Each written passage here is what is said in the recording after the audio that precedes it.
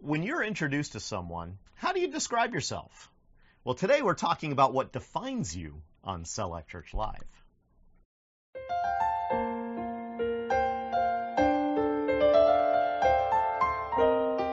Welcome to Cell Life Church Live. Thank you for joining us as we share an inspirational message that is relevant to life today. Hello. Hi. Welcome to another webcast from the Cell Life Church studio. Thank you for taking a few moments out of your day to spend it with us. Yeah. Please be sure to like our Facebook page and subscribe to our YouTube channel.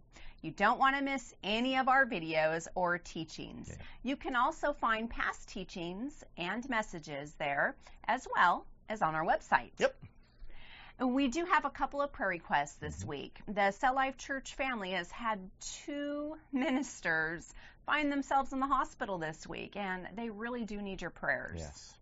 Pastor Ron Almberg, who is on our church council and also ministers alongside of us in Kenya, was in a motorcycle accident this week and has some cracked vertebrae and ribs, and he's really in a lot of pain, so please be praying for him.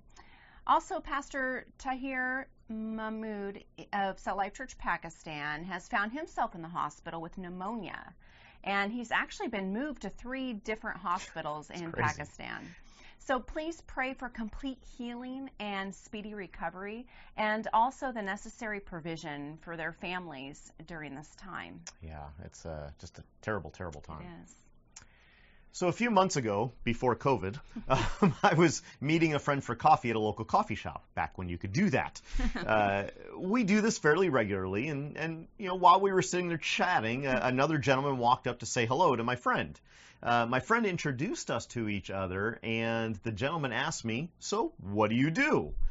And both my friend and I kind of chuckled. We looked at each other and chuckled, and I started in sharing all the things that I do, which is usually quite comical. It's a lengthy list. But here in America, as well as across much of the world, I'm sure, for as far back as anyone can remember, we have been defined by our occupation. In fact, many people have relatively simple family names which were derived from what their family did centuries ago. Family names like baker, farmer, cook, and the like.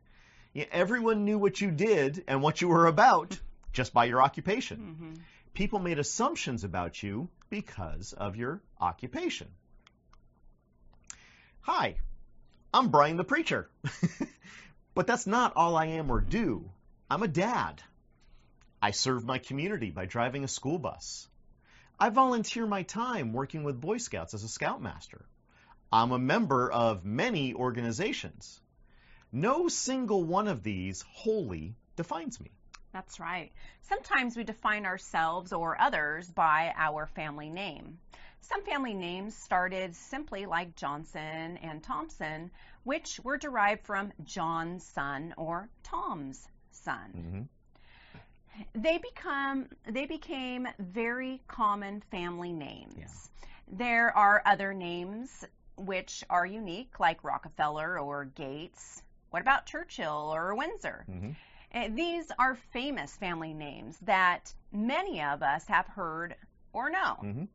But do they define each person who has one of these names? That's a great question.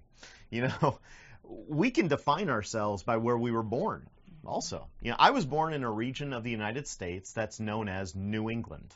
I'm a New Englander, and I grew up thinking that made me pretty special and unique.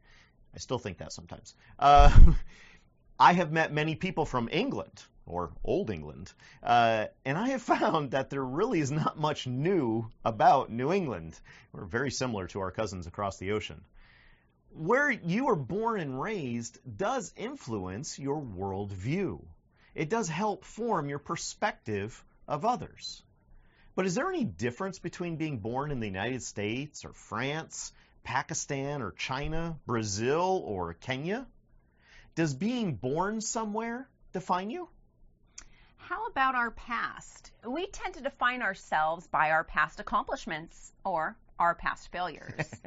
Make no mistake, friends, what is past is past. Yes, it is. Past accomplishments can be anchors, keeping you from seeing what is ahead just as much as past failures can. Yes, they can. Reliving successes you had in the past over and over does not help you move forward in what you are meant to be doing right now. Yeah, so true. What about faith?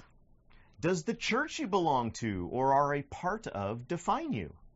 Does it matter whether you are Methodist or Presbyterian, Pentecostal or Episcopal, Anglican or Baptist? Does the denomination of the church you attend or grew up in define who you are? It's funny how we are. We want to define ourselves and show ourselves in the best light when we meet people. Yet we all succumb to it to varying degrees. We throw in tidbits of information about ourselves, trying to define ourselves before the person we are meeting can come to any conclusions on their own. We all do it. I'm really bad at it. We also automatically make assumptions about others depending on how they define themselves. Now, we are here to tell you today that none of that is important in defining ourselves. Right. There's only one thing that defines us and gives us purpose. There is but one we need to impress, and that is God. Yes. How do we define ourselves then? Well, we ask God. We ask Him what His thoughts were as He created us. Look at Psalm 139, 13 through 16. For you created my inmost being. You knit me together in my mother's womb. I praise you because I am fearfully and wonderfully made. Your works are wonderful. I know that full well.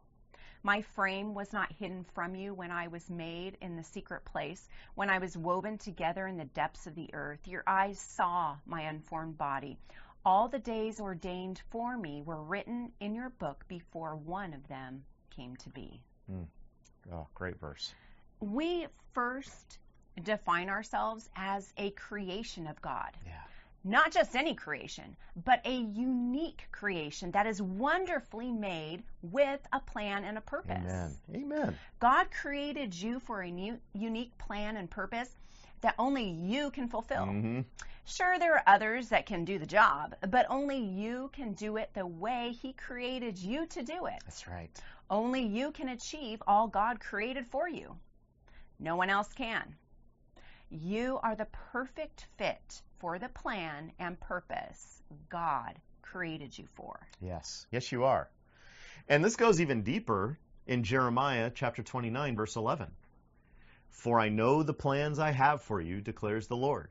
Plans to prosper you and not to harm you. Plans to give you hope and a future.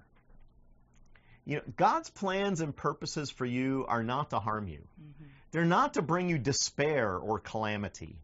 God's plans for you are to bring you success. They're to give you hope in the midst of this dying world, even during COVID.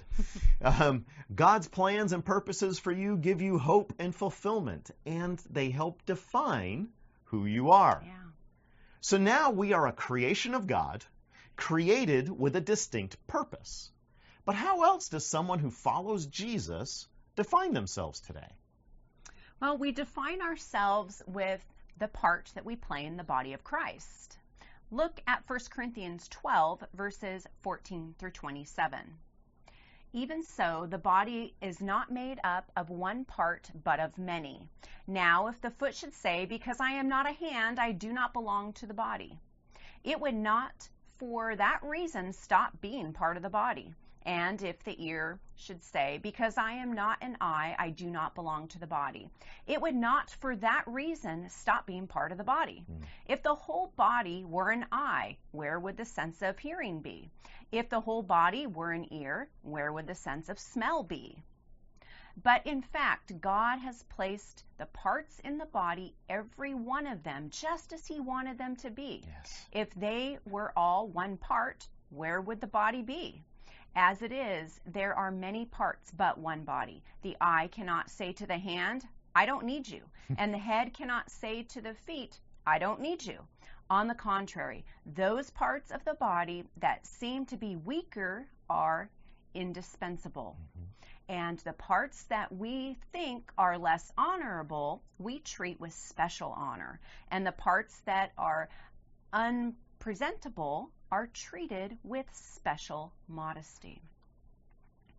While our presentable parts need no special treatment, but God has put the body together, giving great honor to the parts that lacked it, so that there should be no division in the body, but that its parts should have equal concern for each other.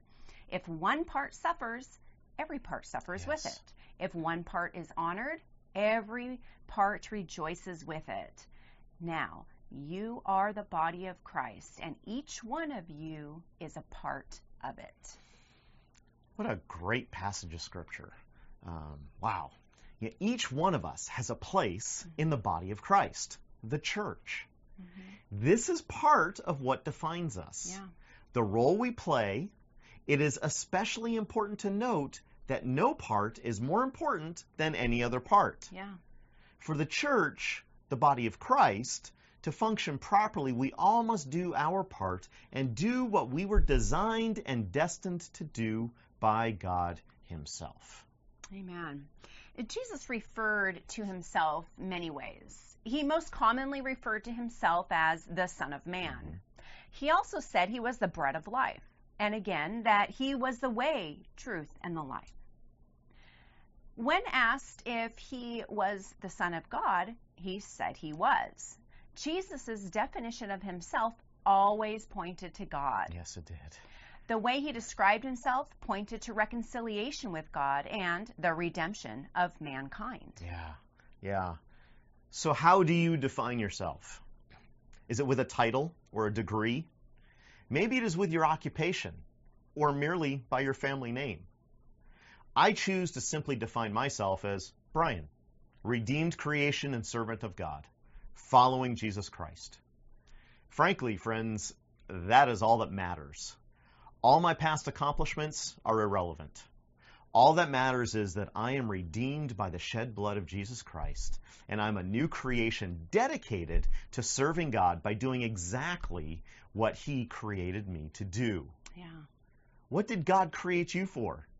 What role do you have in the body of Christ? How do you spread the love, grace, mercy, forgiveness, and hope of Jesus Christ in this world? That is what should be defining you. Amen. Well, thank you so much for joining us today. Yes. We hope this has been time well spent for you. Yeah.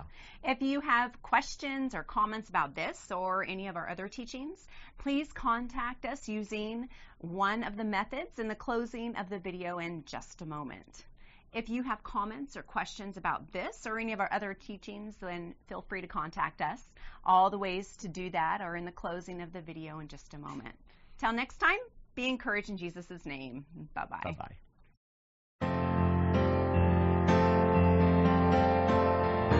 Thank you for joining Cell Life Church Live. We hope you have been encouraged. If this message touched you in some special way and you would like to contact us, you may do so on our Facebook page, website, this YouTube channel, or email. We enjoy hearing how these messages impact your life. Would you consider supporting Cell Life Church financially? Contributions can be made online and are tax deductible in the United States. Details for giving can be found on our website at www.celllifechurch.tv.